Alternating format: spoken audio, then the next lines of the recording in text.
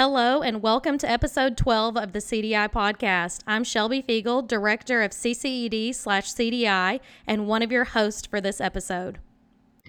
And I'm Emily Cooper Yates, project coordinator for CCED and host number 2.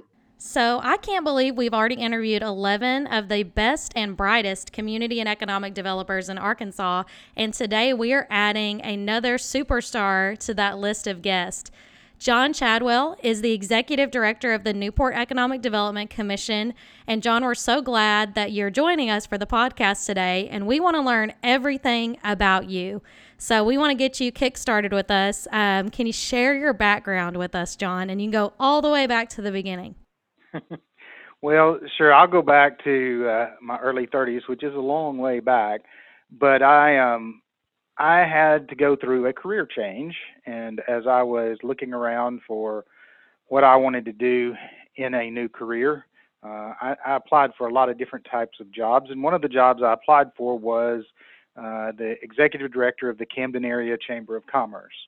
I didn't know much about community or economic development, but I knew that I needed a new job, and it sounded interesting. And so I thought, well, I'll do this until I find something else to do. And so I moved to Camden, and within a year, less than a year of being there, I went to CDI and started my training at CDI. And over the course of the 5 years in Camden and the 3 years at CDI, I just fell in love with community and economic development. And so instead of becoming a kind of a temporary career, it became what I would do for the rest of my life. And I have really, really enjoyed it. There is always something new and something different. There's always something to learn. And as society changes, there are different ways we can apply the principles of community and economic development to new and kind of challenging situations. As we all are really finding out in 2020, the whole field has kind of changed. But that's part of what I think helps keep everybody in it fresh and engaged with their communities. All right, that is so interesting. I love hearing that, and I love hearing stories like that about just how we all kind of fall into this line of work. So thanks for sharing with us. Can you also share how Newport, specifically your team, has responded to the COVID-19 pandemic? Our team, when COVID came out, we first began to look around at our businesses and try to figure out which of our businesses were at highest risk during this time. And we saw our job, and still see our job, as kind of the middleman for information. A lot of our small business owners, especially in the beginning of COVID-19, they were so busy trying to take care of issues surrounding their business and their employees, they didn't have time to be online to look for what resources were coming from the state and federal government, what the rules and regulations were, what they needed to do to be safe. They just didn't have the time to do that. And everything was changing sometimes twice a day with new stuff coming out. And so we saw our job as trying to get information to those in the community who needed it, and then to help them find the people that could be resources to them for whatever their problem was. So, for example, when PPP came out, we contacted all the banks to see what their process was, to see who their key contact person was going to be for the Paycheck Protection Program loans. And then when one of our businesses called and said, hey, I'm interested in this Paycheck Protection program, we could say, well, which bank do you do business at? They would tell us, and then we'd say, here's who you need to call, and here's their direct number. And so we were just kind of the conduit to get people to the right place to connect them to the supplies. And then as the crisis continued, we began to find other ways in which we could help our companies that were in our businesses that were struggling. So like restaurants in particular, we put out a list of who was doing curbside, who was doing carry out, and any specials that they might have over the course of time. Other businesses that implemented different protection features, we'd let people know if you go to this business, they're going to expect you to wear a mask, and things like that, just so that people were prepared and that the businesses could get their information out to as broad an audience as possible. And then really the third thing we went through was a kind of a transition to when the businesses that had been closed for about 6 weeks started to reopen. About the time they were ready to reopen, a lot of the PPE and hand sanitizer, things like that, it was hard to come by. And so we worked with the medical community in our area and some other resources, including our local craft distillery who had been making hand sanitizer. And we put together reopening goodie bags that contained enough masks to get them through the first couple of weeks, enough gloves to get them through the first couple of weeks, hand sanitizer, bleach, all kinds of different things, about $350 worth of stuff to help them reopen and reopen safely. And then we distributed those to all of the businesses that were undergoing the reopening process. And now we're transitioning to say, okay, how do businesses and communities and community events really find a way to operate and stay in a safe environment? So can we still have concerts with social distancing, mask, temperature check? Can we still have different business activities? And we work with them now to find out what are those regulations and how can we do some of the things we want to do just a little bit differently so that we can stay safe and still enjoy being able to live some of our lives. Yeah, John, I'm really glad that you touched at the end of that on, how you all are preparing for the future, because that kind of rolls into my next question for you about, I think that you are a leader in the field of community and economic development, and so many chamber officials and economic developers across the state and general community leaders, elected officials, might not, really have a plan for the future yet. I still feel like we're kind of in that recovery phase. What advice would you give to community leaders from your experience and, what Newport is experiencing and what direction they should take to move forward? I'm afraid that kind of what's happening in a lot of places, and it's what we have consciously tried to avoid, is people are going to one of two extremes. The first extreme is they're saying, well, we just have to cancel everything until things get better. We don't know when that will be. And in canceling everything until things get better will simply, I think, in the long run, give people what they're experiencing a little bit now, corona fatigue. And they'll be tired of not being able to do anything, and then they jump to the other side of the equation, which we see in some places too, that people just say, well, forget about it. If we're just going to go ahead and live our life and see what happens. And then people start doing things the way they used to do them, and kind of minimizing the danger that this presents to all of us.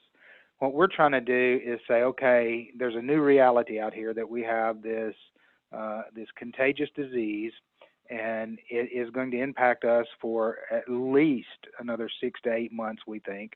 And so we know the things that slow the spread down, and that's mask, that's making sure people with symptoms aren't participating in things, that's hand sanitizing, that's social distancing.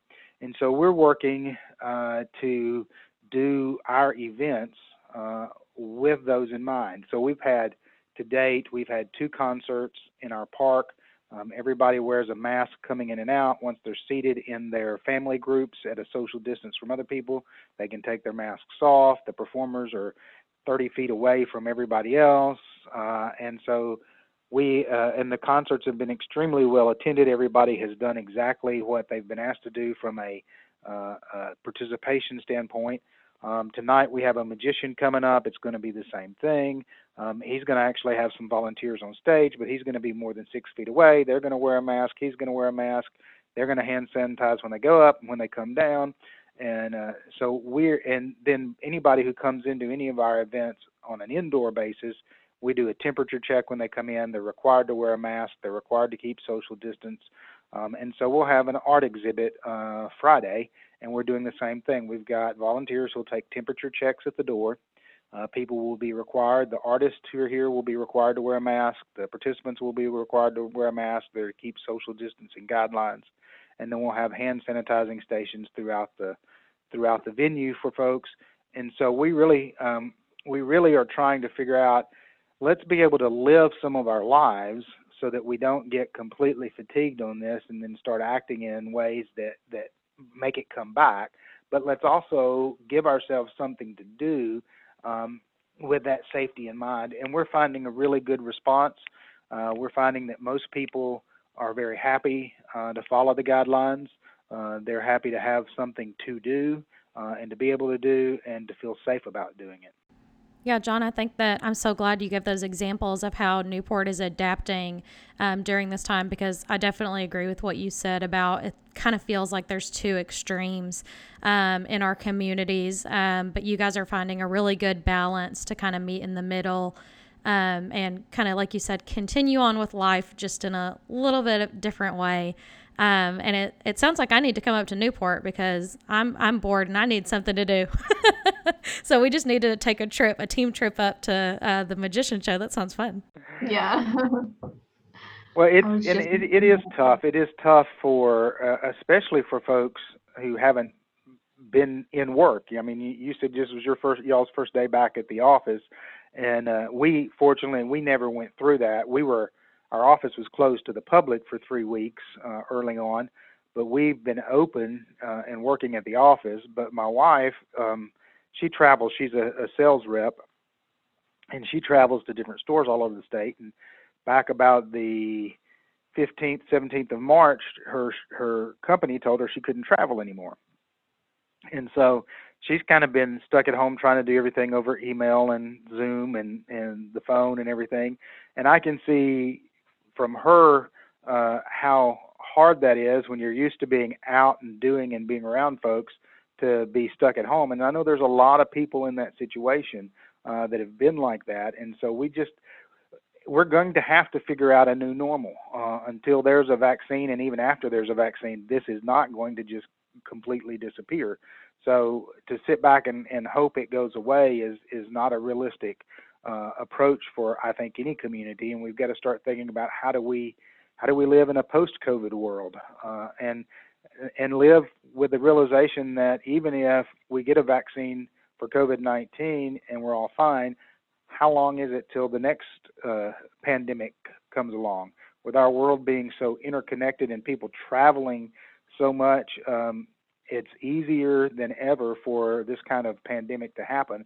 And so I think rather than it being another 100 years before we have one, it may be another 5 or 10.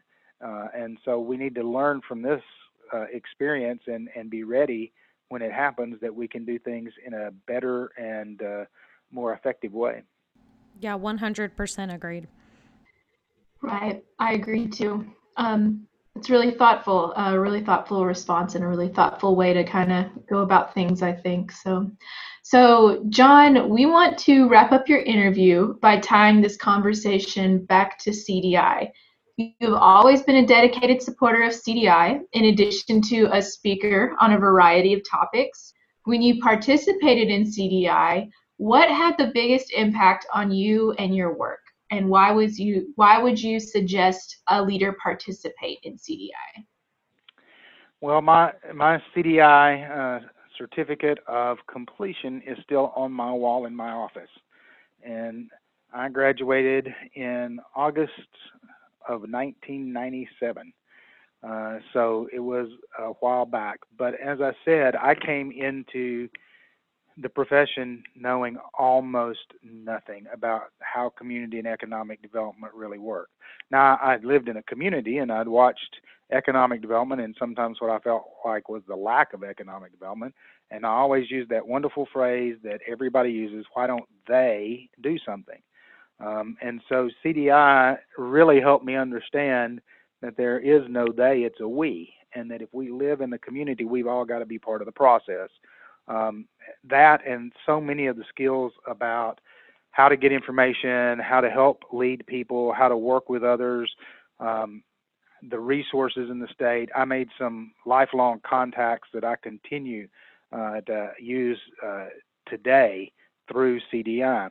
And I really don't think I would probably still be in the field if I had not gone through CDI early on. So I got I got the job in late 94. I went through CDI in 95, 96, and 97. And that really helped cement me into the job. And so I look at leaders who either they're coming into community and economic development field from some other field, which I think is probably about 50% of the people who enter this field. And CDI will give you a good grounding and a good background into what you need to know to be able to do the job well. But even if you've been doing it for a long time, I think sometimes we got to remember, we got to refresh ourselves. We got to recharge our batteries. We got to look at different perspectives. We can get accustomed to looking at things the same way all the time. And so CDI helps you change that focus and see things from a new perspective, which can help you come up with new, creative, and innovative ways to guide the community. And then finally, I would say for elected officials, I think it is very, very, very important. Most elected officials, while they will run on community development and economic development issues, the dynamics of how making those things happen are a lot different than sometimes what you think when you are looking in from the outside. And so CDI helps give a background. Plus, if you're an elected official, you will build a network of statewide resources that can help you as you try to work in your community. And if you ever get stumped for something that will work, then you've got a whole host of people you can call to help you, to guide you, or for advice. And so I've told anybody who is interested in this field that they need to go through CDI. And as part of our organizational structure, if you work here, you will go to CDI. There's just no exceptions. Everybody who we employ at any level of position in our organization will go through CDI. And we've had some who've gone through 1 year and left to go do other things, and we've had some who've graduated from CDI. But everybody who has gone through it has said, I am so glad I went through this, and there was things even about our job that we're doing I did not understand until I went through CDI. John, I think you really hit the nail on the head, and I did not pay John to say those nice things. I want to let our listeners know that was purely John speaking. But it sounded. We just love hearing from our graduates and our speakers. And like I said, John's always been a big supporter of CDI, and we really appreciate you and your staff. Your staff is wonderful in Newport. You have a great group of folks working for you, and they're all of our friends in our network too. And I just want to end on saying, thank you so much. I know you have a very busy schedule, especially in the state that we're currently in with COVID.